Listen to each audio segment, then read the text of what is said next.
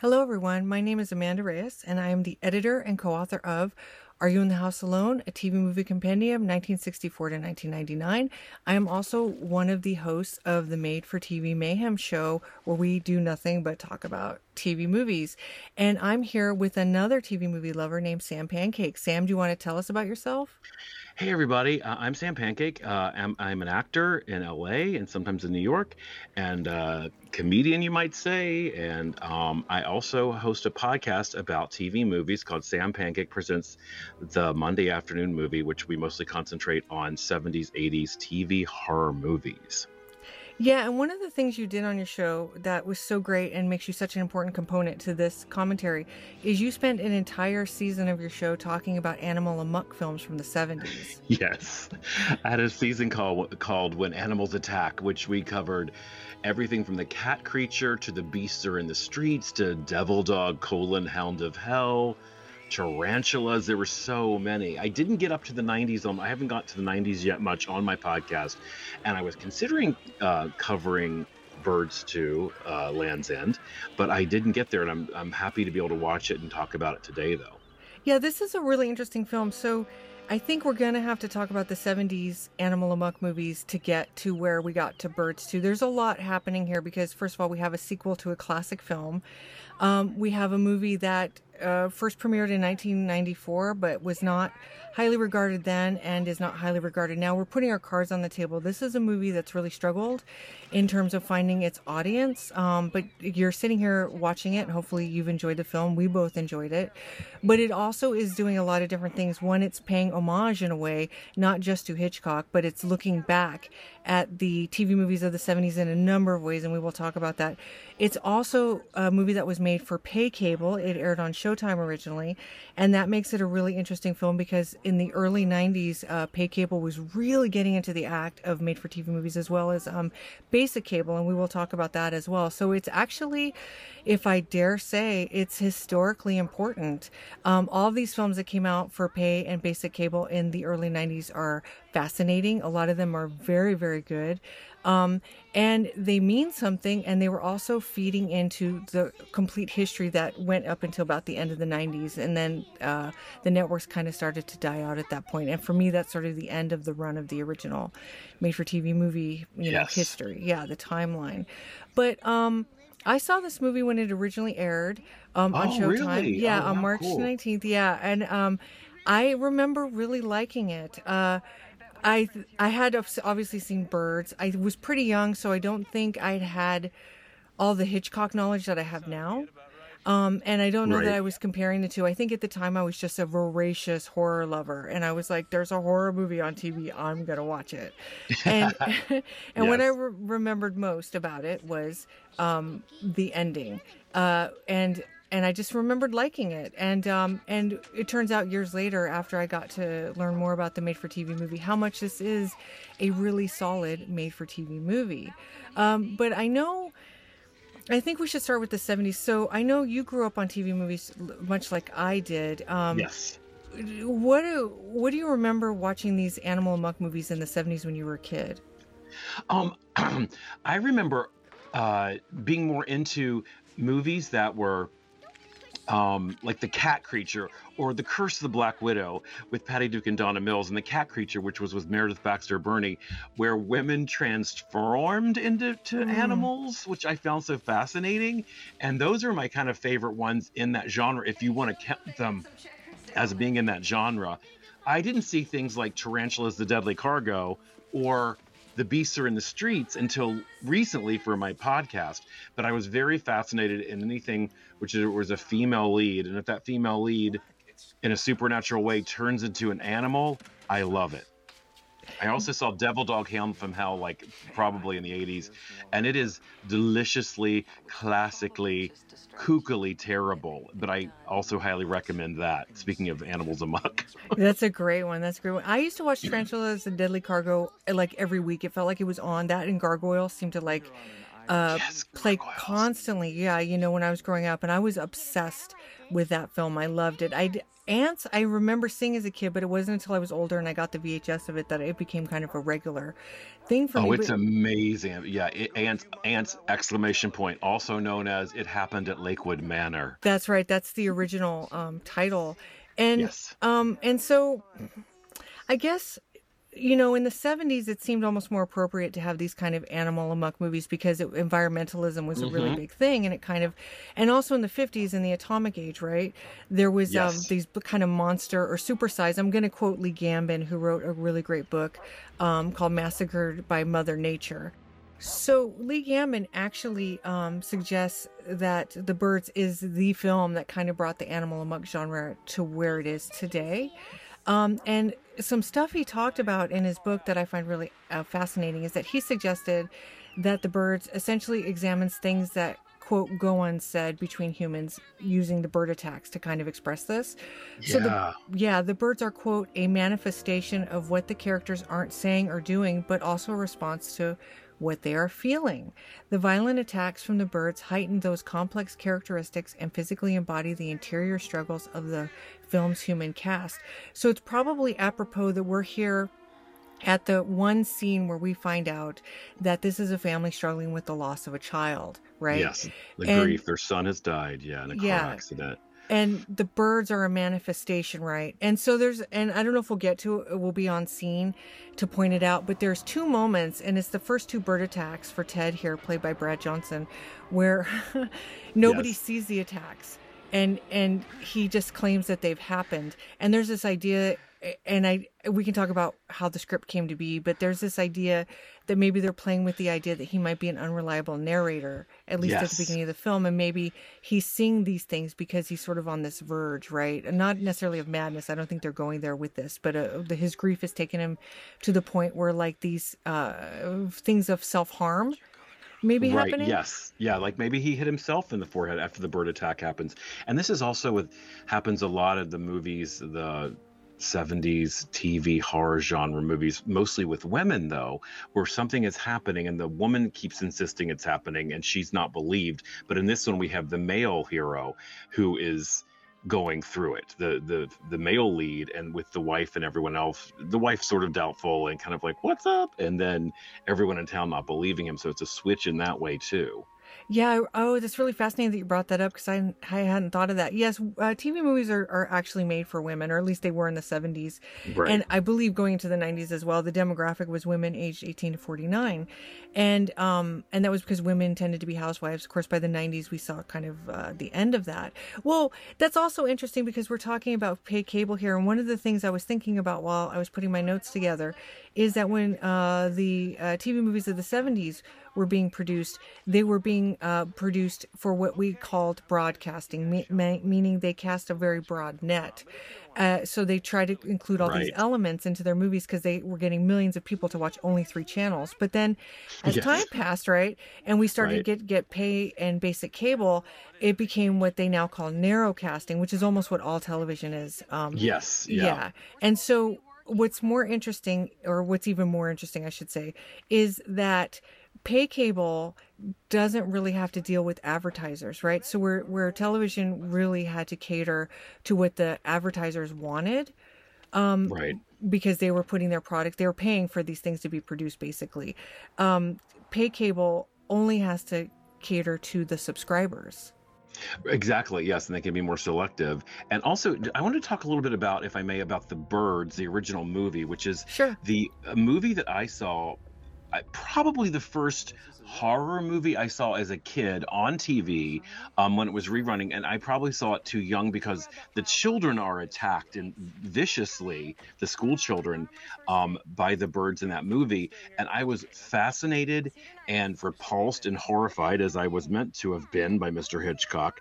And it really, so the birds was like sparked my interest in horror movies, which of course it was a full theatrical release back in '63, I think, when it came out. And but I saw it on TV, so that kind of spurred my interest. And again, like what you were saying earlier about the tension, because I've rewatched The Birds so many times, and it's one of my favorites, and it's one of my favorite Hitchcocks, and it is, and it's one of those movies I check in with every 5 years to kind of compare how I've grown and changed. And I really noticed the last time I watched it, because we did a spoof of it called The Ducks, which is a whole other story in a Zoom play that me and my friends did.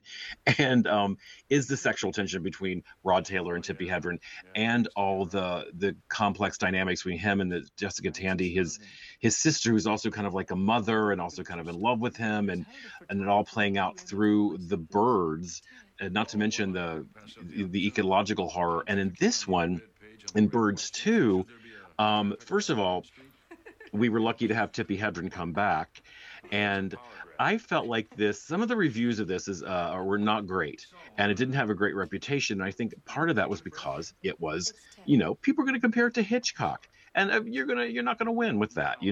So when I watched it for the first time just yesterday, I was pleasantly surprised, especially by the actors. Like, Chelsea Field is so good and so solid.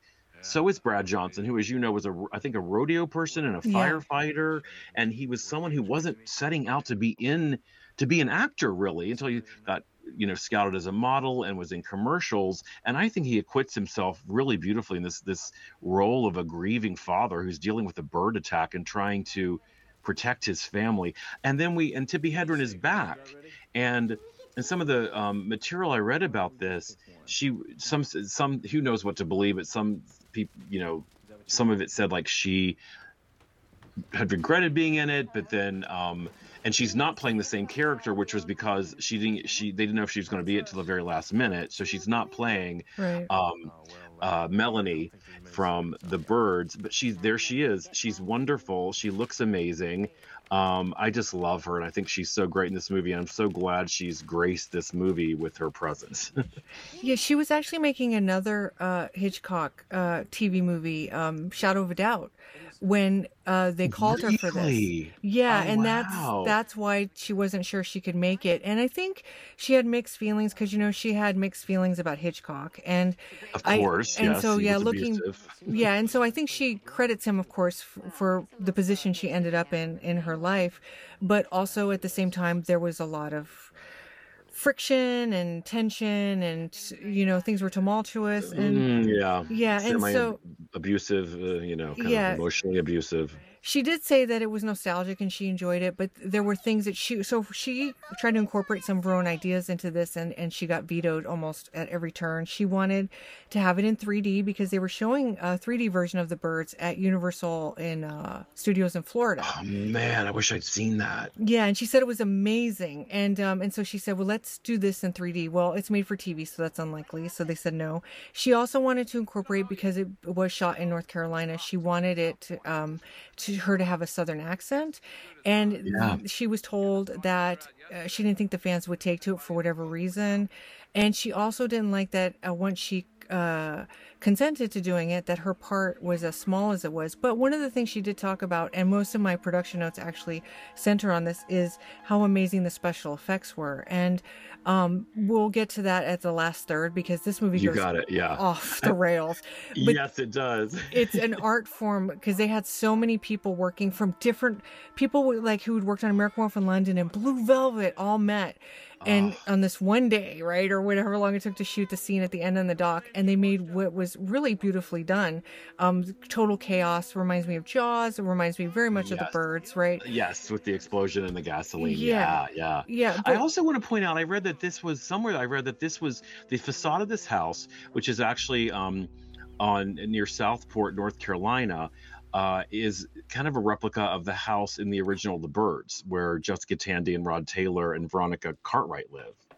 yeah, it was. So the guy who did the art direction for this, he actually looked at an Andrew Wyeth painting. I'm sure the Birds was a heavy influence on him, Yeah. but there's a painting called Christine's World, and Yes, I'm very familiar. I love that painting. yeah, Andrew Wyeth, right? yeah, and he built the house, and the little, I don't know what you call that, barn or whatever, the shed that they have, were Yeah. modeled after that, and I'm positive that the Birds also came into play.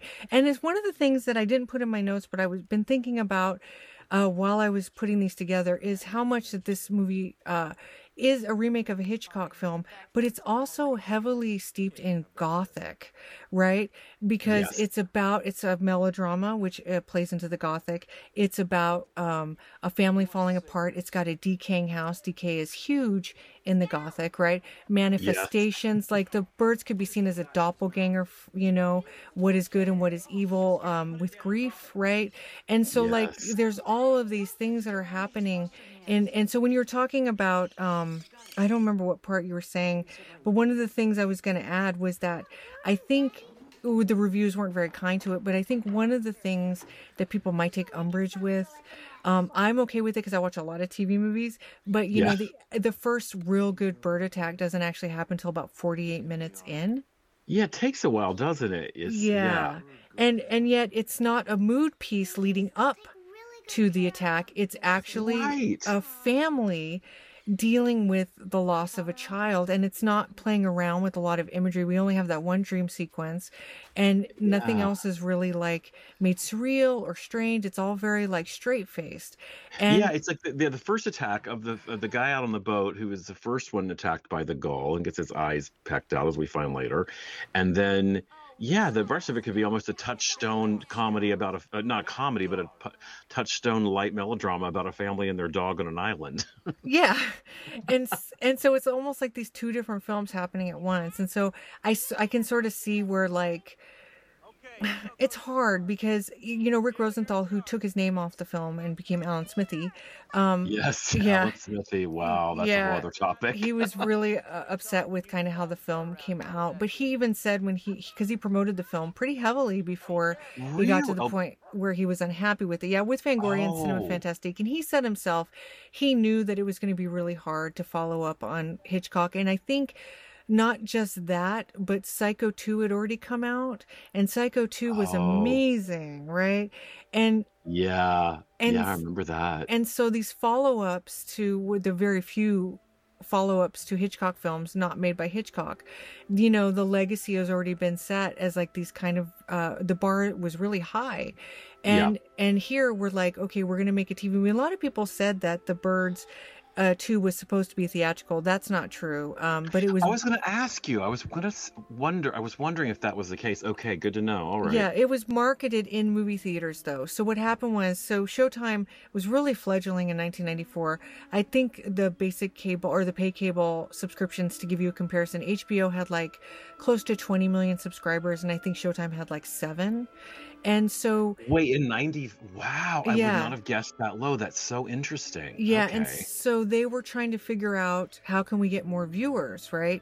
And so they started marketing their films in movie houses with these great trailers, and they started the year before with Body Bags, which was the John Carpenter anthology film that Showtime made. That's fantastic. And Right. and then at the end it would say only on Showtime, and they did it with this as Oh, the well. old bait and switch. It's like you Yep. can't see it in the theater. You gotta subscribe. Oh, good Yeah. for them. That's clever. And then HBO, I think, ended up doing it with one of their films after. I believe that Showtime established that form of marketing. So I think that's where people got kind of confused as to whether or not it was a theatrical. And by the way, this is the first shot of like a bird cam coming in, Yeah. and Yes. they did that with like a swinging crane. Oh, And okay. yeah, and A there's a lot crane, of, a metal crane, yeah, not a bird crane. yeah, that would have been Oop. really cruel, and I wouldn't have been doing commentary for a film that did that. But Yes. the cinematography is by a man named Bruce Surtees, whose name would be familiar if you watch pretty much any Clint Eastwood movie, because Yes. he shot them all. He did The Outlaw and Josie Wales, Pale Rider, Dirty Harry, Sudden Impact, Played Misty for Me, on and on. He shot Samuel Fuller's White Dog. He did Wow. Beverly Hills Cop. Christy McNichol. Yeah. Yeah, he did Risky Business. And he did Bad Boys, which was another Rick Rosenthal film, which starred Sean Penn. And Oh, I remember that one. Yeah, I've seen yeah, that in the this 80s. was Yeah. his first TV movie. And he was Wow. Oscar nominated. He did Lenny, which was shot in black and white, of course.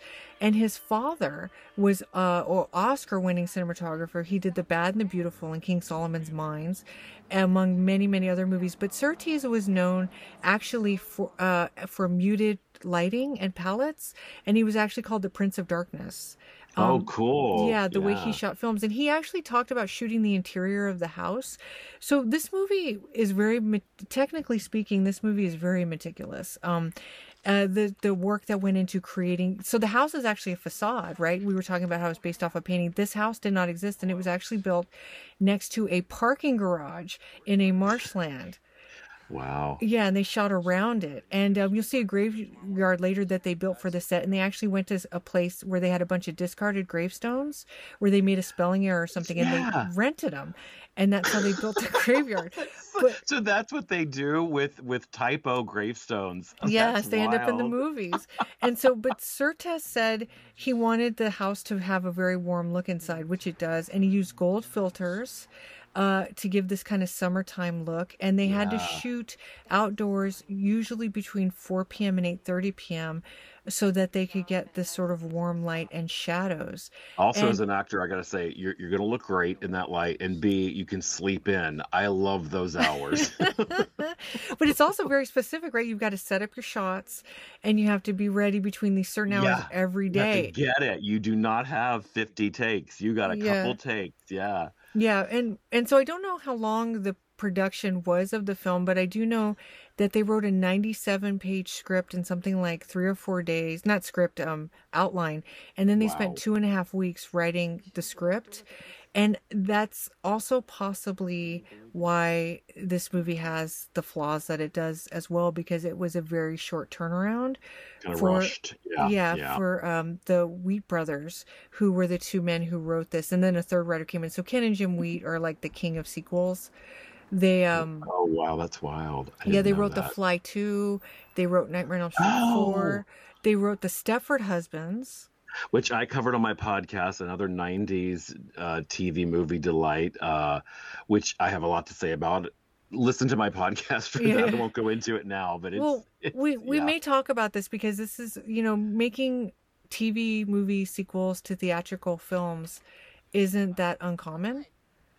And Yeah, this all the right. Stepford sequels are made for TV.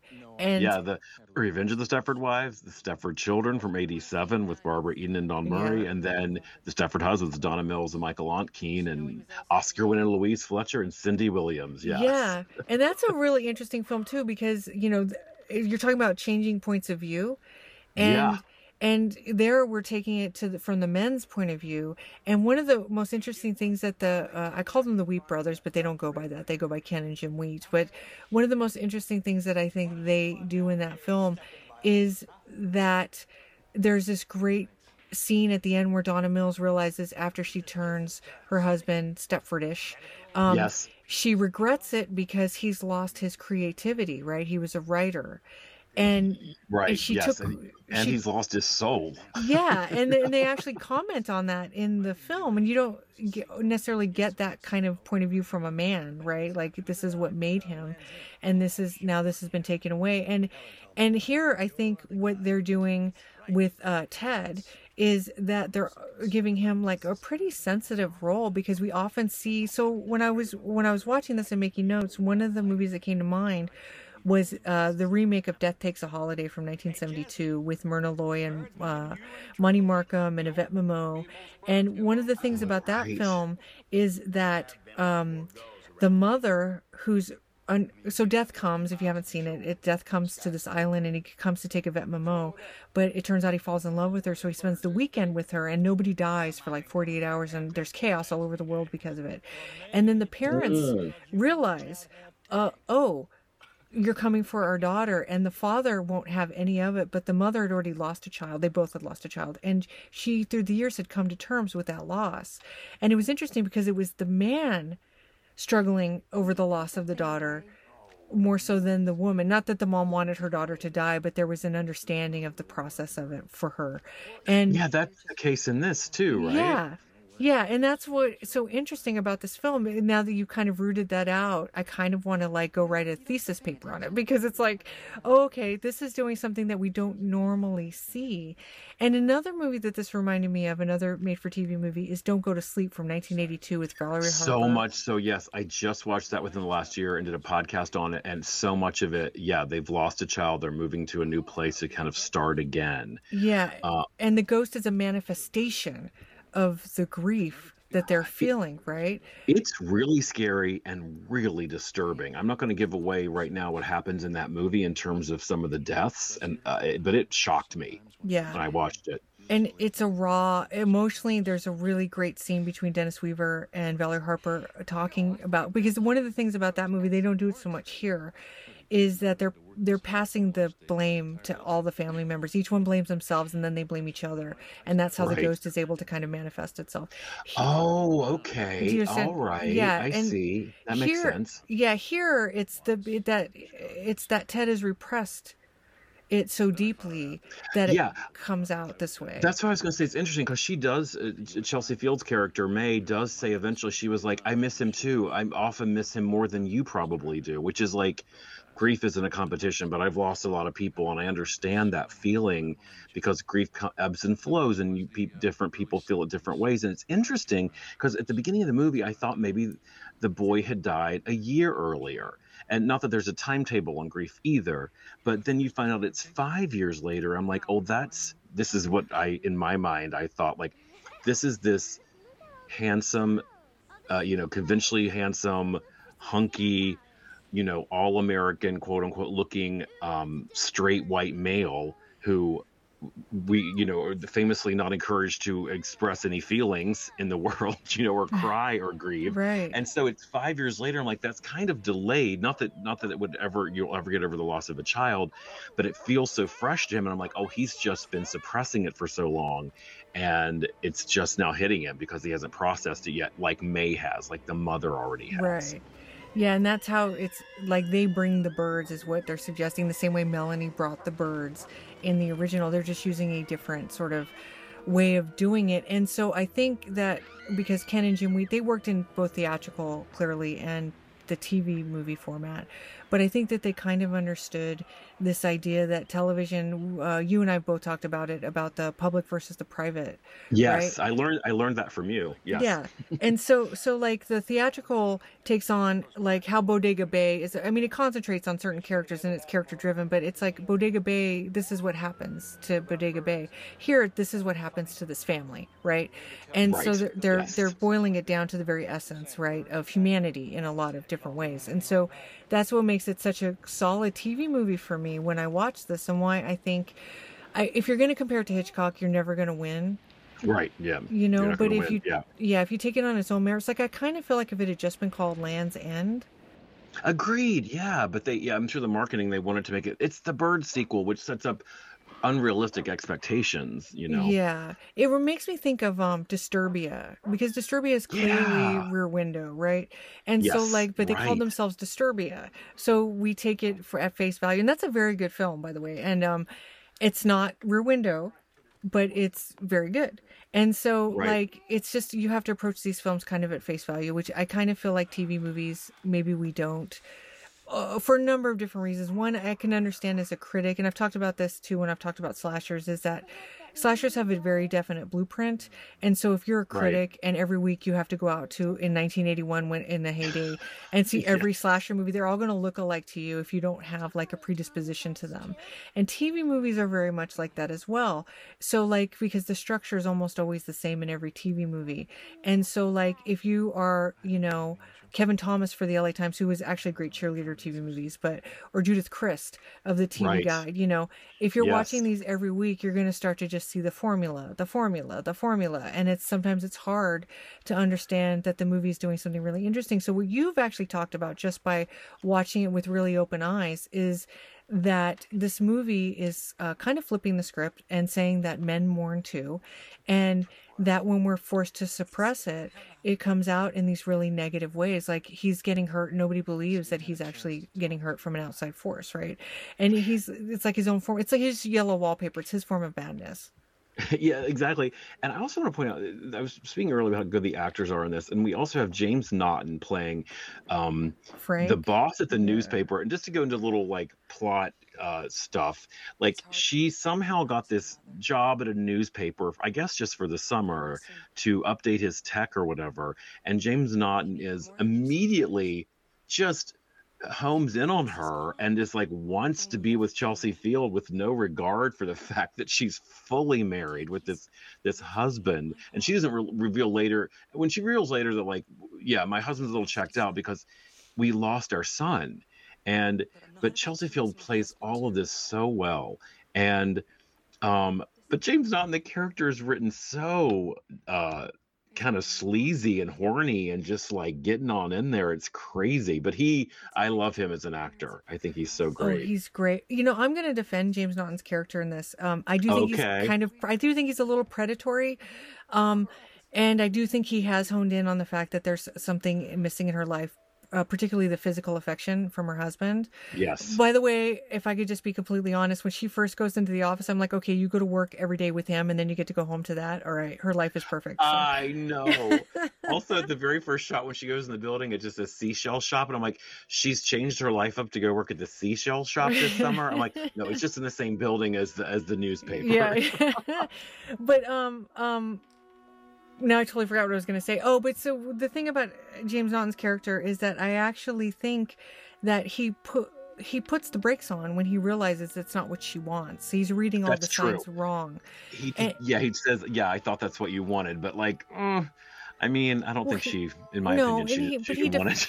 he defends Ted as well, right? She says, our son died 5 years ago and he's just not handling it very well. And he said, I wouldn't either, Right, that's and true. I That's don't true. think he's a completely like black and white character, which I really like. And one of the great things about TV movies Agreed. again is that sometimes the villain, now we have a villain here in Doc Rayburn, but sometimes the Oh, villain is the actually doctor slash mayor Rayburn, who turns out to be awful. it's a small town. But Yes. the bad thing often turns out to be nature and not somebody trying to like ruin things, and that's a very particular specific thing that happens on television. So like movies like Hurricane, that's the one that, not Hurricane, Heat Wave, that one always comes to mind. And there's a couple others where it turns out it's nature that's the villain and all the people are actually trying to band together to survive. To figure it out. Yes, Yeah. yes, and absolutely. Yeah. and that's one of the great things. And so I think James Naughton's character is not necessarily a great wonderful guy, but he's also not evil. And so And also, he's out there on the island. There, he probably knows all the ladies. He's very excited by this new person coming to town. She's smart, she's talented, she's gorgeous, she's capable. He's just trying to get his, I guess. And then he does wise up, and he does do good things at the end too. well also All right. she's a, just so she's not on screen right now, but just because we're talking about her, Chelsea Field was a solid gold dancer. I saw that in the notes. I couldn't believe it. And I knew Chelsea back when I worked in commercial Really? casting, and she would still come in for commercials sometimes. And she was, I worked for the audience. I worked as a commercial casting assistant associate for years as my day job before I was just an actor, for a really great guy named McDowell. And she was friends with my boss. And when she came in, because she was already, a working, successful actor who didn't really have to do commercials, and every once in a while she'd come in because the money is great in commercials to audition. And she had such an air of like glamour and stardom about her and celebrity. I very much remember I was always very excited when Chelsea Field was actually able to come in to audition for something. She was exciting to be around. I Oh, just wanted that's to great say to that. hear. Yeah, yeah. I wanted to briefly point out that the lighthouse that we're looking at is only 46 inches tall. Okay, that blew my mind. Go on, because I Yeah, didn't know that till you sent me the notes about it, and it's so well done, I feel. yeah. It's the photography in this movie is so beautiful. I can't overstate it. And actually, the first scene that we see Carl at the lighthouse, it was earlier. They had to shoot it several times because the way they shot it, the shadow of his fishing pole kept going across the lighthouse So and funny. screwing up the perspective. And so they had to like figure out how to do that. And it was actually used in The Butcher's Wife. I can't remember if I mentioned that. And they repainted it, and they found little bushes along the coast, and they lined the bushes around the lighthouse. So at the end, if we're not able to comment on it when it happens, when we're at Carl's death, they actually did that in a studio, and they built a set that was only half of the lighthouse, and then they had to Cool. keep replacing the mirrors so that when he would look like he was on the other side. that the mirrors Yes. hadn't broken yet, Hadn't right? hadn't the windows hadn't been smashed out by the Yeah, birds yet. yeah. Also, if we don't get to talk about it when we're there, my favorite shot in this movie is at the end where the birds are circling around at night at the lighthouse Mm, light and how it yeah. turns around and shines on them. It's the coolest shot.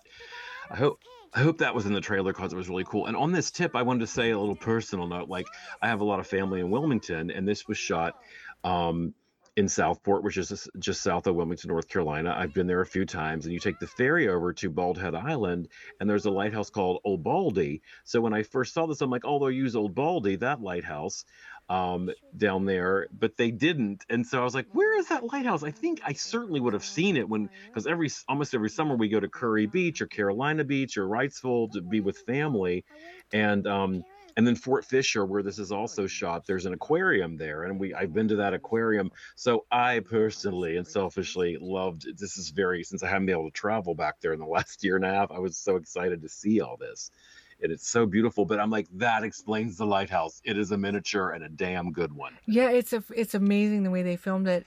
Yeah, so when they originally, so they did some location scouting, and like I said, everything at the beginning at least was really fast. They only spent 3 days looking for locations, and Wow. Rick Rosenthal was not that happy with where they ended up because where they were in North Carolina, there wasn't beach. So they had to go outside of that to the Outer Banks. And he said he was able to find things that were perfectly suited, but that was not what he had in mind when they were setting up to film. And as a matter of fact, when they asked him to make the film, he sent tons of notes to the producers. And I'm not sure he was expecting them to agree to all of them, but Right. they did. And, it wasn't like a film he pursued. It was something that came to him. And he Got it. also was kind of considered the king of the sequels as well, because I guess for me, Rick Rosenthal is best known for directing Halloween 2.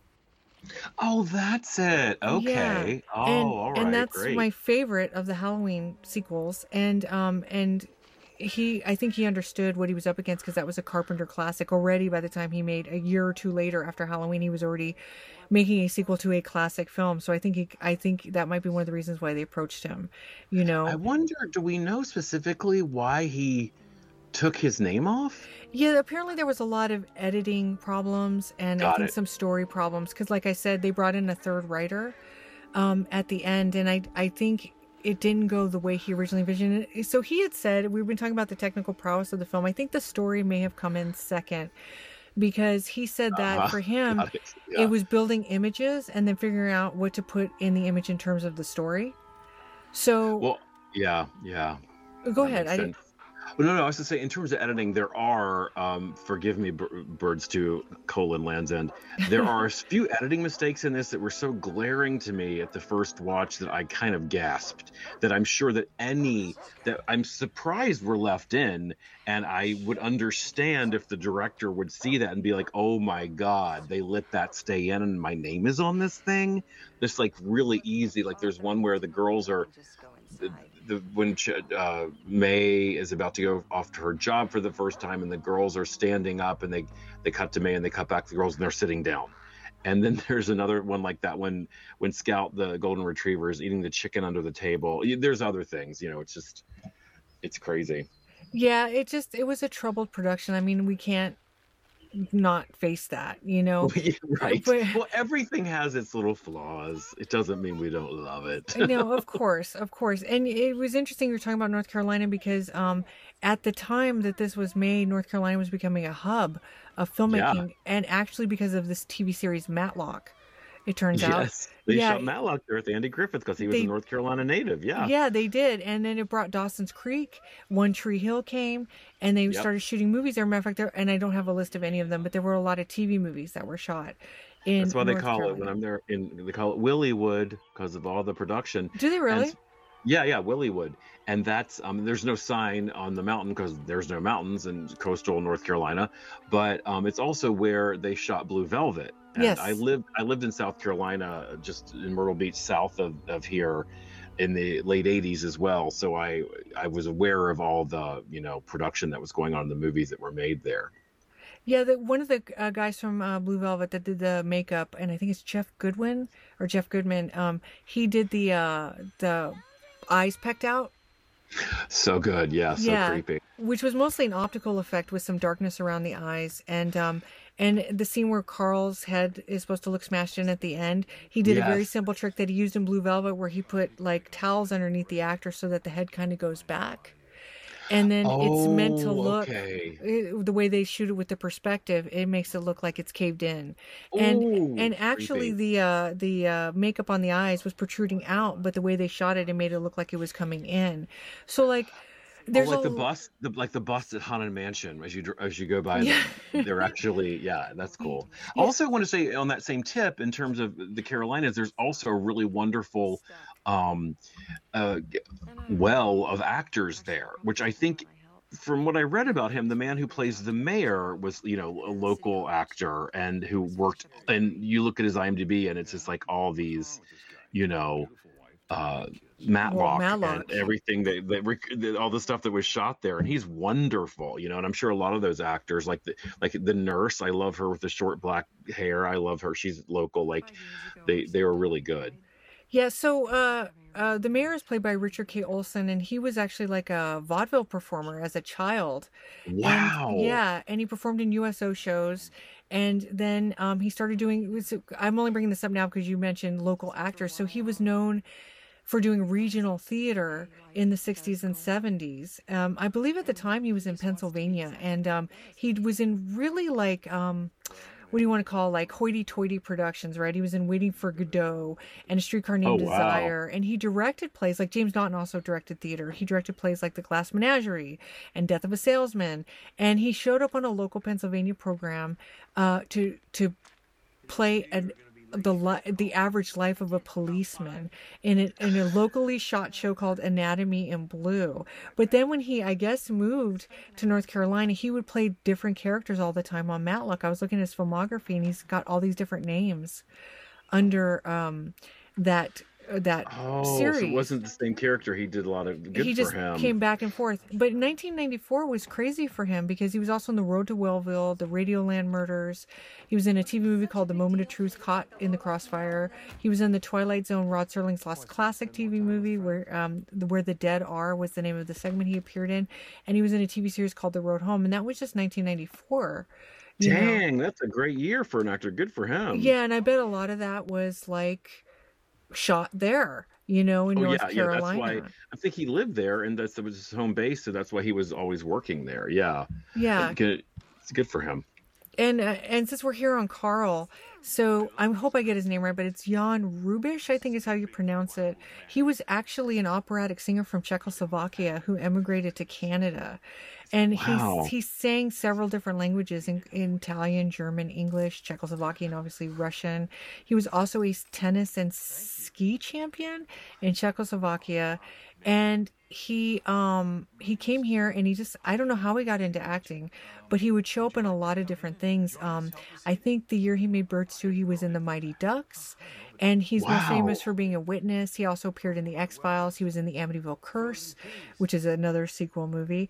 And a year after he did Birds 2, at the age of 75, he actually starred in his first Broadway play. He was in a play called 12 Dreams that played at the Lincoln Theater Center.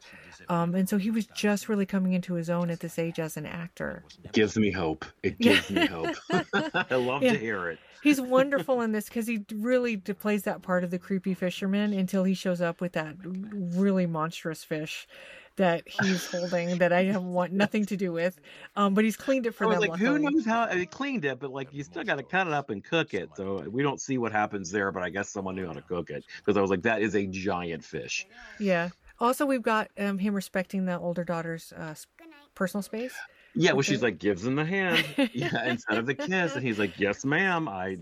You're right. Yeah, that was good. Yeah, I think that that's actually a really kind of sweet moment in the movie. Though And I he, had a feeling, just because I am a old hand at these, like he's going to turn out to be a good guy. When you see him at the beginning, and the yeah. girls are like, "Rah!" Yeah. And that's one thing I want to say is that these two actresses, the youngest, or I should say the oldest one, this is her only screen role. ever. That Stephanie Milford played Jill. She might have done theater, but I couldn't find anything of her other than this film. And then the littlest one, Joanna, is Megan Gallagher, and she's Uh-huh. done several things over the years. She showed up in Justice in a Small Town the same year she made this. That was a TV movie with Kate Jackson. But to their credit, the writers and the actresses that play the little kids, they are very tolerable. Yes. Yeah, young children in TV movies and theatrical movies are you're walking a tightrope with me. And so Uh-huh. they did a Same. really good job of playing very realistic kids that love each other and sometimes hate each other and do everything together, and they're sisters, And also have to endure some really scary scenes with actual birds and attacks. And also they have a realistic and easy, authentic seeming relationship with the parents as well. yeah, absolutely. Well, so Brad Johnson actually has 8 children.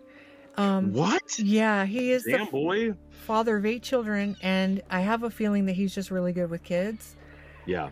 And that also might play into why he's so good at playing the grieving father in this, because somebody who's as into children as him, as an actor, if you can put yourself in that place, Yeah, true. that's Yeah. probably like a place that he could reach maybe better than other actors, you know? So, Yeah. you know, I can just see where the layers are coming. But I wanted to mention real quick we missed it, but when the Carl's walking by, you see some birds flying by, and the birds and the actors were actually about 20 feet apart from each other. Oh, okay. But they changed the perspective to make them look closer.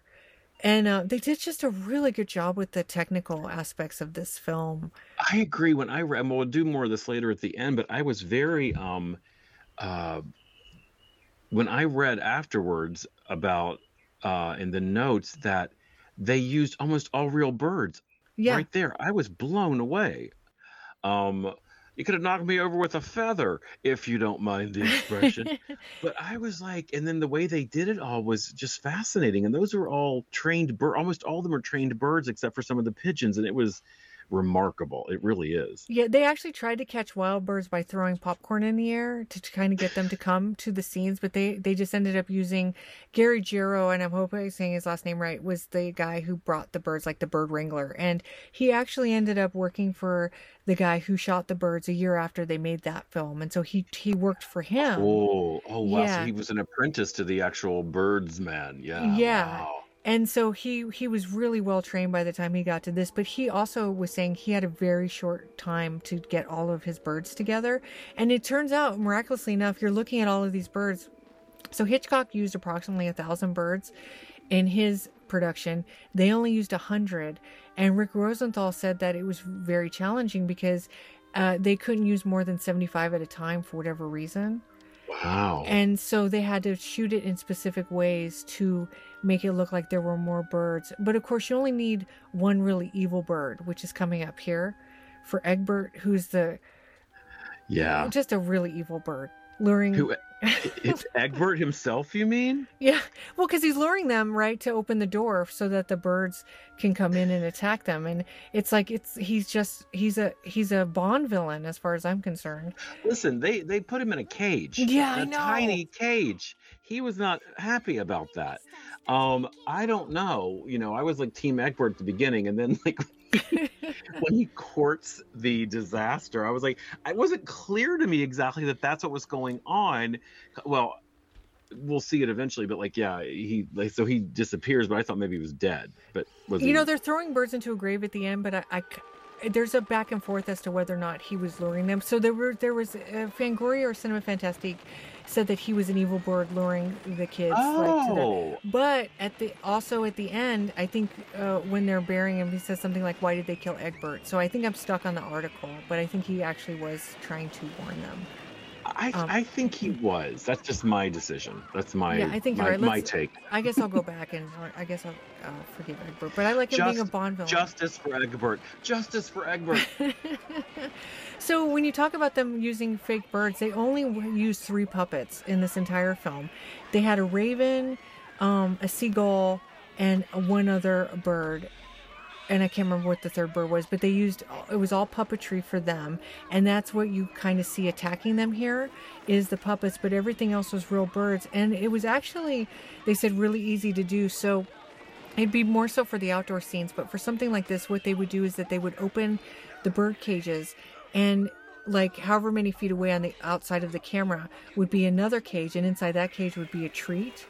So the birds would fly to the Yeah, so treats. you had to make that shot though, like it's pretty. Yeah. Well, I guess it depends on how far the distance is, but yeah, I the more I read about how they did everything, the more impressed I am with this movie because birds aren't, not that all dogs are easy, but like they just seem like they'd be more difficult to wrangle than a dog because they could just fly away and never come back. Yeah, he was Gary Giro was saying actually that the birds never seemed to want to go anywhere except from cage to cage. I think because they knew that they had a meal coming for them. Exactly, it's about the Yeah, food. Just like with me, it's it's where's the food. yeah. I also, because in the original Birds, there were a lot more, I feel like a lot more process shots of, you know, however they do that optically with laying over a film of birds on top of the already shot footage of, like, you know, the schoolhouse or the Rod Taylor's house or the town. But in this, there's doesn't seem to be that much of that going on. Am I right? Yeah, you're right. There's one scene where it's clearly like a bird kind of superimposed or matted over the scene, and I think that's a tribute to the original Birds.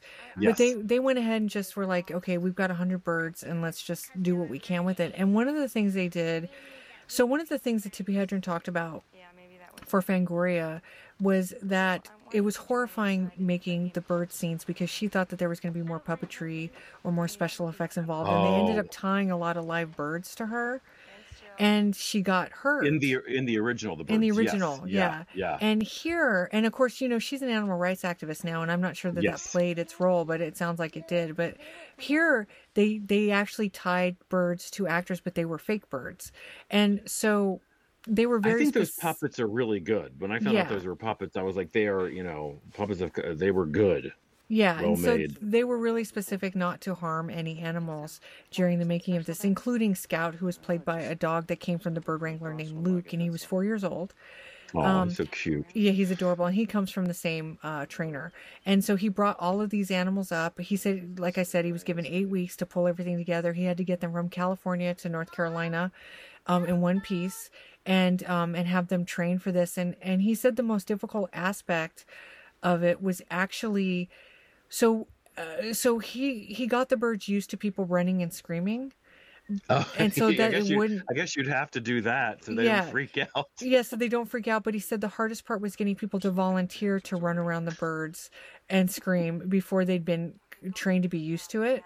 And That's so funny. So he needed people, just friends or whoever, to come over and volunteer to run around a yard screaming in front of a bird. yeah, I mean, so I do that for money, but not for free. but I think it's funny that the people were harder to train Of than course the they birds. are.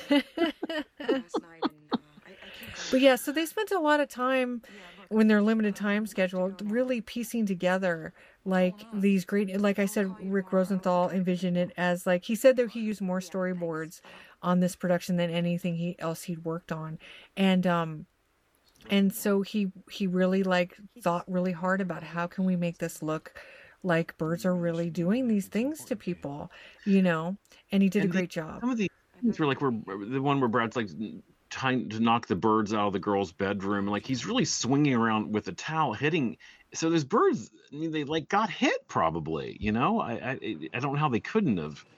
You'll have to ask Gary Giro because I think that they did what they could to like kind of keep them from harm's way.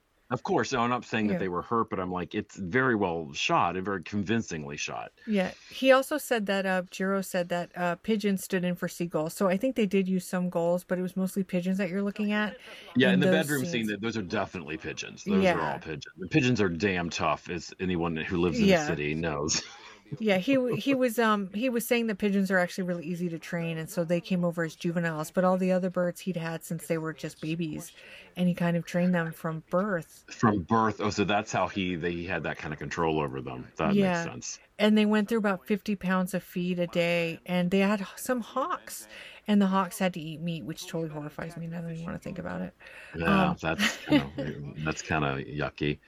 Yeah, so anyway, there was a lot of care put into these bird scenes. By the way, we were talking about this scene before we started recording. So if you notice when we first see this bird, he's pretty tiny, and then when when Ted shows it Yes. to Carl, it's like 3 times the size it was. So it's becoming like one of those atomic age birds. Yes. It's incredible, the opposite of the Incredible Shrinking Man. Yeah, so talking about this movie feeding into some kind of like cultural climate. So if the films of the 70s were about environmentalism, um, this is kind of taking a nod to that because I went ahead and I looked up oil spills and I couldn't find them by Ooh. year, but I found, or by decade, but I found that in 1990 there were 8,177 oil spills. What? I had no Yeah. idea. That's disgusting. Yeah, and so this Right. movie's clearly making a very subtle comment on it.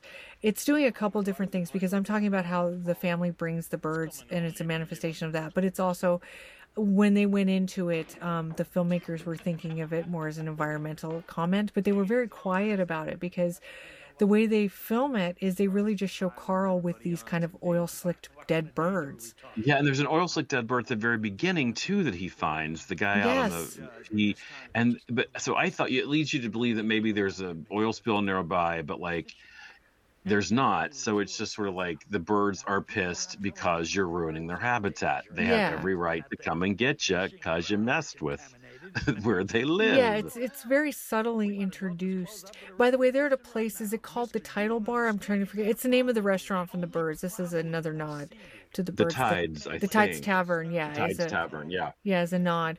But like, so it's interesting because I watched a movie to compare to this one that came out in 2000 called They Nest with Thomas Calabro, and it's a bug. It's a Mm, bug attack movie, and it's interesting because it actually ends the exact same way as this film does, including the capsized boat. interesting. What kind Yeah, of bugs are they? they're made up bugs. There's some kind of beetle that doesn't exist, but I don't know what kind of bug they used, but they're horrifying. I don't want them in my house. They're big and Ooh, I they gotta watch mutate. that. Yeah, they mutate in the film, and it's a really fun movie. But one of the things that struck me is that this town is definitely more idyllic, but there's a working class vibe that's going on here that I love. And in They Nest, it's really working class. And one of the things they're talking about, speaking of environmentalism, is that the town is so poor because the fishing industry is they've sort of been fished out, like the water has gone bad and the fish have left or died. And so they're Okay. having a hard time making money. None of the people on the island can really survive. Here, they don't tap on that as much. Here, it almost feels like a tourist trap. Yeah, more like a cutesy tourist town, or I mean, cutesy is the wrong word, but more like charming Yeah. tourist town, which Southport and Bald Head Island, all these places are, um, where this is being shot. And there are some fishermen, like the guy at the bar we see earlier, who they're like, you don't fish because you're drunk all the time. But they do comment on the fact that like there's so many birds out on the ocean, which usually indicates there are a lot of fish because birds go where they're going to catch fish Yeah. to eat. And he's like, yeah, the birds are out there, but there's no fish. And they make fun of his drunkenness. But I think he still has a point because clearly something's up. Right. I also, we're not there yet in the movie, but like I found it um, interesting that being such an aficionado and a fan of the Birds, is they do reference this like, oh, something like this happened 30 years ago in a town called Bodega Bay in California. And at the end of the original Birds, you are led to believe that the birds are going to, get from Bodega Bay into San Francisco and the mainland to take on every human being.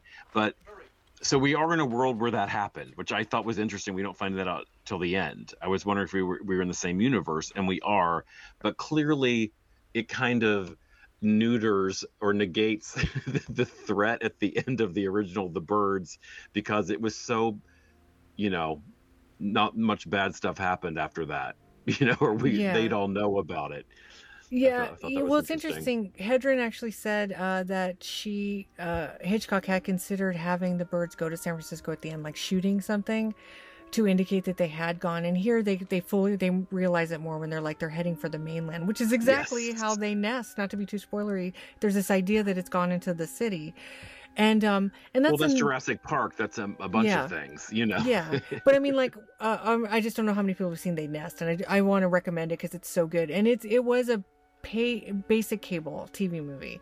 What was it on? Like what year? I want to watch it. It's from 2000, and it was originally aired on the USA Network.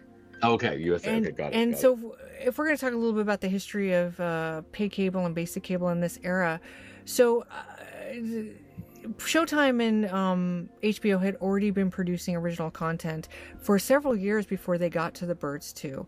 I think 1982 was the first year that they produced their own original content, both HBO and Showtime. And the first Showtime original was called Falcon's Gold, also known as Robbers of the Sacred Mountain on VHS with Simon McCorkindale. And it's, it's your Indiana Jones, whatever. And it originally aired on December 18th, 1982. But they made it because they knew that they could release it theatrically outside of the United States, which was completely their intention, and HBO. And they kind of set this really interesting blueprint.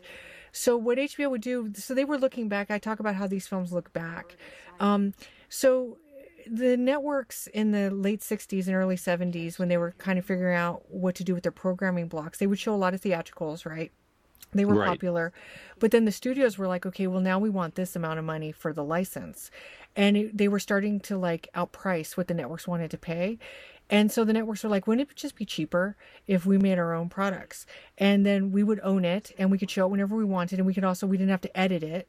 And so like, let's just do that. And so the studios almost forced the TV movie to be created as a business decision. So what the networks would often do is that they would hook up with studios, like Universal was a big one, and then they would budget like some of the money themselves, and then they would tell Universal to pay the rest. And HBO was doing that, right? And so what that allowed HBO to do was have some creative control over the content, right? So that they weren't just outsourcing it and then saying, just give us something. They were like, okay, we need this and this and this for our subscriber base. Yeah, we're going to, yes, right. Notes. We will be giving you notes and you have to take them. Yeah, and so it's interesting. So in the early days, I found an interview with the president of Showtime named Mike Weinblatt, and he was really specific that even though their first film was an Indiana Jones ripoff, he said, we're not doing genre film. He said, quote, you will not see Mother Was a Teenage Prostitute on Showtime, which is ridiculous because I would watch that movie 10,000 times. So I don't know why I would say that. She's a mother and a teenage prostitute. Yes. As the network started to grow, they were relying heavily on genre films, like they did Body Bags with John Carpenter's Body Bags the year before this. Yes. They I did this that era of Showtime. Yeah. In 1994, they did Rebel Highway, which was a series of TV movies produced by Lou Arkoff, who was Sam Arkoff's son, and they remade a lot of these 50B movies. Deborah Hill was also one of the producers who worked with John Carpenter on Halloween. Oh yeah, she's amazing. Rest in peace. She's amazing. Yeah. And so they were heavily leaning on genre, leaning so heavily that Lou Arkoff wanted the series not to be called Rebel Highway. He wanted it to be called Raging Hormones. No joke. Kidding me. No, that's what he wanted. And so they were looking back on genre, and the TV movie had really kind of created a really great structure for TV genre films in the 70s, and they were basically like, if you could think of a subgenre, we could figure out how you can make it for television. And they did it. And so by the 90s, and when you had more freedom, so there's no nudity in this. There's a little, maybe in her white nightgown on the beach, a hint of skin. The wet nightgown. Yeah. But there's really nothing in this. This could play on any network at any given time. Oh, especially now. Yeah. Wasn't Red Shoe Diaries also Showtime? Wasn't it like erotic anthology? Yes. I never saw it, but that was Showtime was kind of borderline Skinamax there for a minute. They were doing the really good stuff. Like I would argue that higher end. Oh yeah. I'm not putting it down. I'm just saying. I really like the pilot to Red Shoe Diaries. I think it's fantastic. And yes, Showtime did produce that. I think they understood their audience, And you're right. They're leaning heavily on like exploitation type stuff, but it's not completely exploitation because there's a craft here we're seeing, right? And we saw that in a lot of TV movies. Although I think the networks, so we're looking at the budgets also from these films. So like in 1983, when they first got in the game, a network TV movie would cost about $1.8 million to $3 million, but averaged $2.1 million. The pay cable movie were budgeted $1 million to $4 million, but they averaged $3.5 million. So they were putting a little bit more money into Right. And you can their see it normally. Yeah. yeah. And they play a little bit more they're more filmic or cinematic. Well, if they're only shooting from 4 to 8:30 every day at all these outside locations, that's a long shoot. And they're on location in terms of the actors who most chiefly probably live in LA. That starts to add up, because a lot of the ones I know from the 70s that I am used to covering, they shot some of those in 12 days, Oh 3 yeah. weeks maybe. And This is definitely a longer shoot, which is more money. yeah, and they only spent like $250,000, 350,000 maybe. Oh, Yeah, there's is a that in the 70s? Is that what yeah, you're the saying? 70s, yeah. Oh, interesting. Okay. Yeah, so like there's a movie called Deliver Us from Evil that stars George Kennedy, and it's amazing. And he did an interview to promote the film, and he said that they got 18 days to shoot it. And if you ever watch that movie, it's all outdoor. I don't know how they did it in 18 days. It's mountain climbing, it's an adventure film, it's action, What and year is that? it's from like 73 or something like that. And Sure, I've probably seen it at some point. Yeah. yeah, it's an Okay. ABC movie of the week. It's fantastic, but it's like what they had to do. So you're right. I feel like this movie, it feels like everything had got a fast turnaround, but I don't know about the actual production shoot itself, but everything prior leading up to it was Well, and real. speaking about those movies with the short schedules, look at Duel by Steven Spielberg. That Oh, famously was shot, I think, in 12 days, and of course, it's just mostly Dennis Weaver and a truck and a car.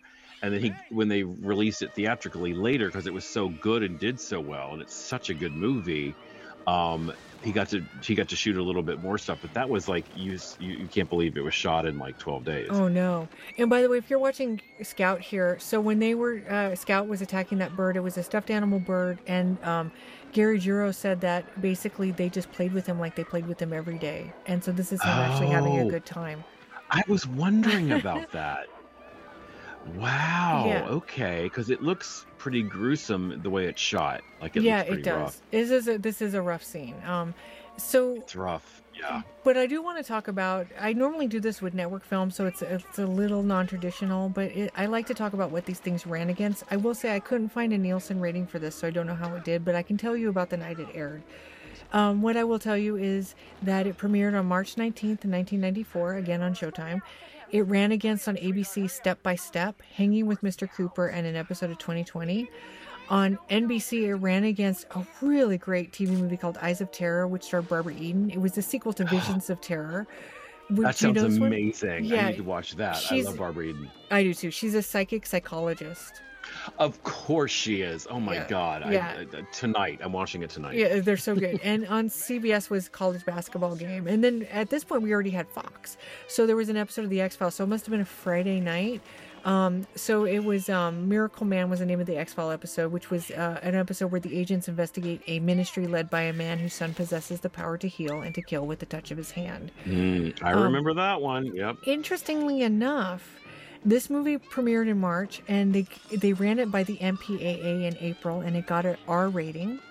So they must have been thinking theatrical at this point after the Yeah. television premiere. And so Showtime made this an event. So one of the other things I made a note of is that as they're looking back at what the TV movies of the 70s were doing, they started to kind of like, if they're advertising these in the theater, they're like, these are events. These movies are events. And so they Yes. built an entire night around Birds too. So here, I pulled this from a newspaper in Pensacola, Florida. So this is what they wrote. Showtime plans to get as much mileage out of its Night with the Birds as possible.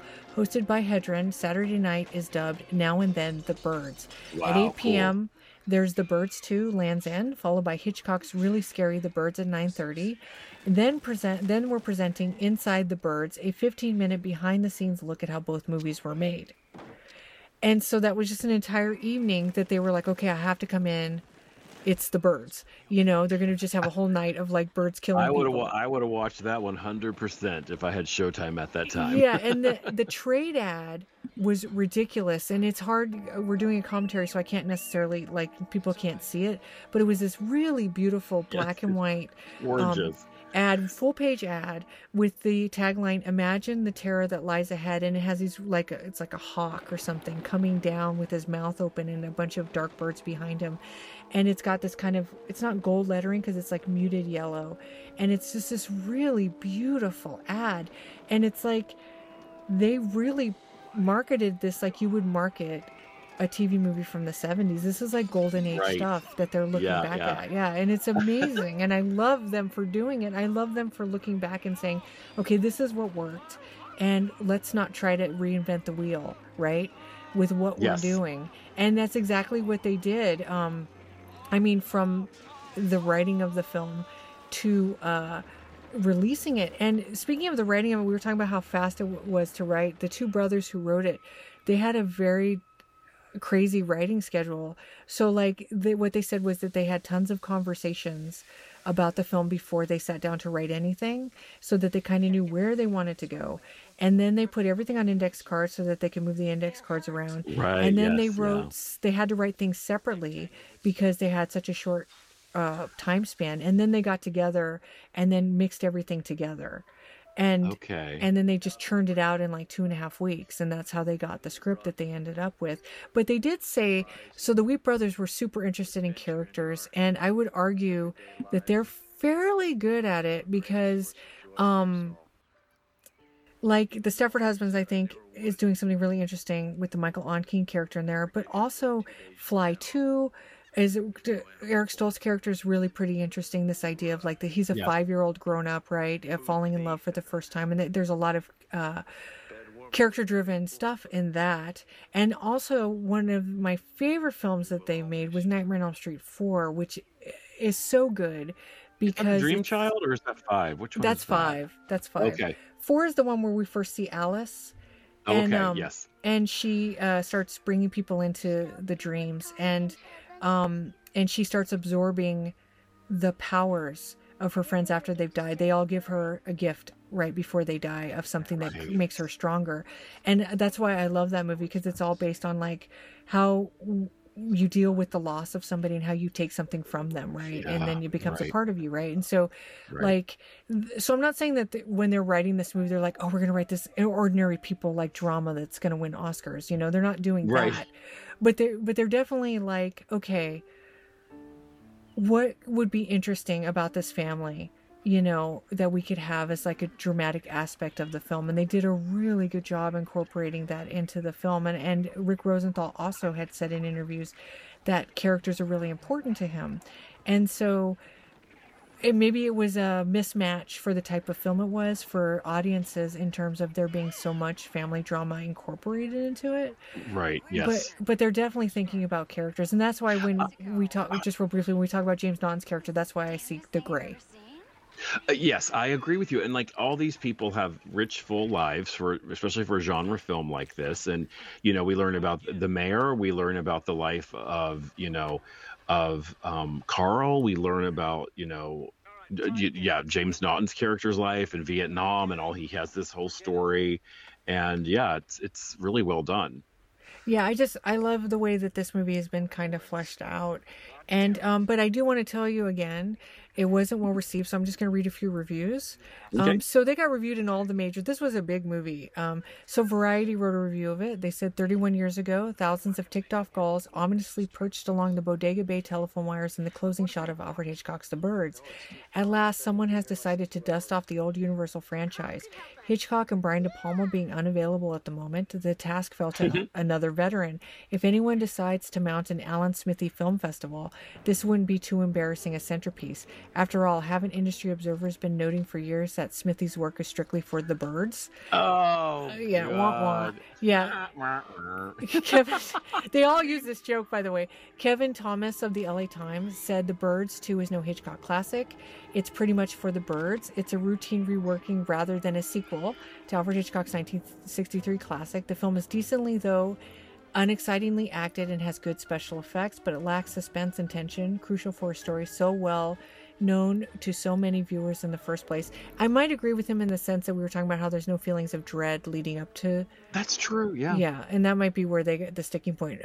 Miles Beller of The Hollywood Reporter, again, sequels are for the birds. Sadly, this maxim... They can't resist the pun. No. They can't resist the easy pun. Nope. Sadly, this maxim is true literally as well as artistically in the case of Showtime's The Birds 2 Land's End. Tom Shales of the Washington Post said Birds 2 turned out so badly that the director, Rick Rosenthal, has had his name taken off, replaced with the generic pseudonym Alan Smithy. The first Birds was not for the faint of heart. The new Birds is mainly for the faint of brain. Or bird. Ouch. He didn't even say bird brain, did he? And then... Yeah. And then I really like this one. Ed Bark of the Dallas Morning News says, as Art Fern might say, Gregory Peck, Robin Givens, Wings Hauser, Woody Woodpecker, and Mia Sparrow star in The Birds too. No such luck with this Showtime version featuring Brad Johnson, Chelsea Field, James Naughton, Tippi Hedren, and Jack Reel as the dead game warden. He does have a name. His name is Gordy, but I guess the press materials. Yeah, they say it a lot. Come on. But yeah, those were like I think the Kevin Thomas review was the most kind review I could find of the film. And through the years, because it hasn't really had a great home video release, its legacy has sort of lived on. Oh yeah, so no one's been able to revisit and re-review and reevaluate until now. Yeah, and I'm hoping that the audience for this is kinder to it now, because I think TV movies are in a really interesting spot in where we are living in the new millennium, because as people who have this kind of technology where almost anything is at our fingertips, one of the few things that's left lost is the TV movie. And so cinephiles have become really obsessed with finding everything because everything is available. And that's me. I get it. Yep.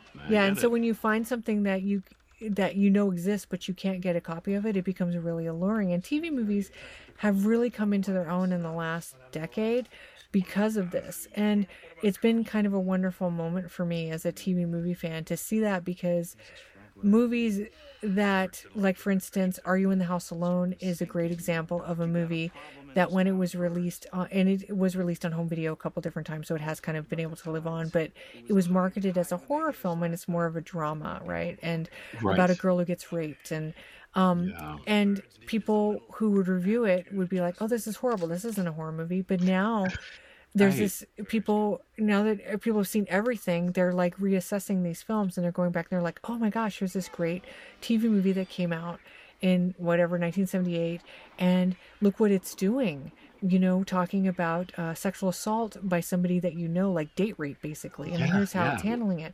And so now with this different culture we have for approaching films, and I think pieces have their pluses and their minuses, but this idea of looking at everything sort of at this different kind of face value has allowed these films to get new respect. And so I'm hoping that this movie, I'm not expecting people to be running out after they watch this being like, oh my God, I just saw the best movie in the world, but to appreciate what was happening when they made this film, because I think even though Rick Rosenthal was pretty disappointed with the end of it, his heart was there. I feel like these filmmakers mean to make good films and they do their best with what they have. Exactly. Especially when you find out the budget limitations, the schedule limitations, the location limitations, you're like, yeah, they did, that's another thing. And I acknowledge this a lot in my podcast because I lovingly, spoof on and rag on a lot of the movies from back in the day, but it's more about things that could have been easy fixes. But then what I do acknowledge is that it's not easy ever to get a movie made. It's a huge movable feast with a lot of moving parts and a lot of luck and synchronicity to go into being able to pull something off. So when you look through not that any, Joe Schmo audience goer needs to think about all that stuff, but once you know how the sausage is made, like me, you're like, wow, they did a really great job with what they had, Absolutely. And so we're here at the big climactic scene. Yes. And one of the things that I don't think we have mentioned about how they shot this was, so Rosenthal had, the extras running around as the birds were going from one cage to the next, but actually after the birds got to their or their final destination, he would Yeah. have the extras continue to run around screaming, and the extras were like, I don't understand why you're having us do this. There's no birds, but he wanted quick cuts, right? So Yes. he could Yes. edit them in different ways. And so the people had to run around without the birds, and I think they didn't fully understand why they were doing it. Well, also if they're people that are local hire extras and they're not used to being on sets, or like or things aren't explained well, yeah, it's kind of like what's going on. But Yeah. like you have to trust that there's a reason. Yeah, I really like Doc Rayburn's death, by the way, and Oh, it's delicious. I wanted it to be even worse. I The know. fact that he thinks he can jump on that boat? What? And by the way, we haven't mentioned how much this movie owes a nod to Jaws as well, because we Oh have my the God, yes. The evil mayor mayor. who's like, we need tourists. How dare you outsiders come along and tell us to shut down this? Yeah, a Yeah, lot of Jaws in this. and also Jaws too, because that opening scene on the boat makes me think of the woman with the skier in Jaws Yes, 2. completely. Yes, Yeah, yeah, because her body washes up on shore like his body does as well. completely. Yeah. And also, there's this idea of the haunted hero, is what Lee Gambon called Sheriff Brody Yeah, Roy in his Scheider, book. yes, Yeah, and you true. see that Yeah. here as well, right? Somebody who's trying to come to terms, right, with something, and Yes. since we were talking about like families coming in, and bringing the evil with them, that was sort of prevalent in some of these movies that happened in Strays in 1991, another USA original. There was a movie called Right. Deadly Invasion, The Killer Bee Nightmare, from 1995 with Matlock alumni Nancy Stafford, who I'm obsessed with. And they Oh, nest as well. It's about Thomas Calabro plays a doctor in a major city who's been told to take a vacation because he's not doing so good at his job. And he shows up at this little town where he'd bought this house with his wife who had since divorced him. And he's going to remodel it. And then all of a sudden the bugs come. But also, the bugs have come. He's like the manifestation of it. But at the opening scene, there's actually like a boat where somebody's already been infested because the bugs get inside you, and they dump him ew. overboard, and that's how they come into this little like idyllic island that Thomas Calabro is staying at.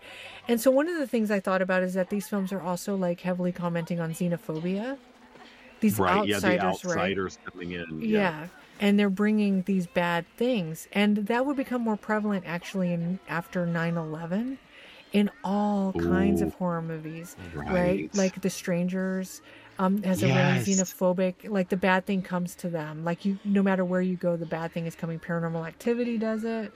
There's Yeah. also in its own weird way, Open Water does it as well. And so, like, these are starting to hint at where horror is going to go in like the next decade.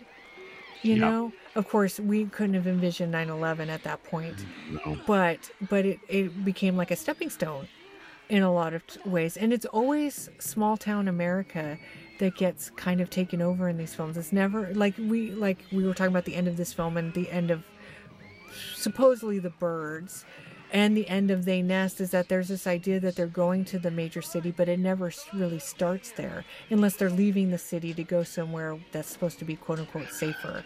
Exactly. And also being from a very small town in a rural area in West Virginia where people will call people from the next county over foreigners or imports, Oh, and just the xenophobia of that, where that starts in these, and I'm not bashing it all, but I witnessed and lived through this, where in these movies, uh, as in the minds of these actual townspeople, in real life, it's like the outsider is, the small town is idyllic, old fashioned America, whatever that means, this wholesome white like idea that people have of like what America should be.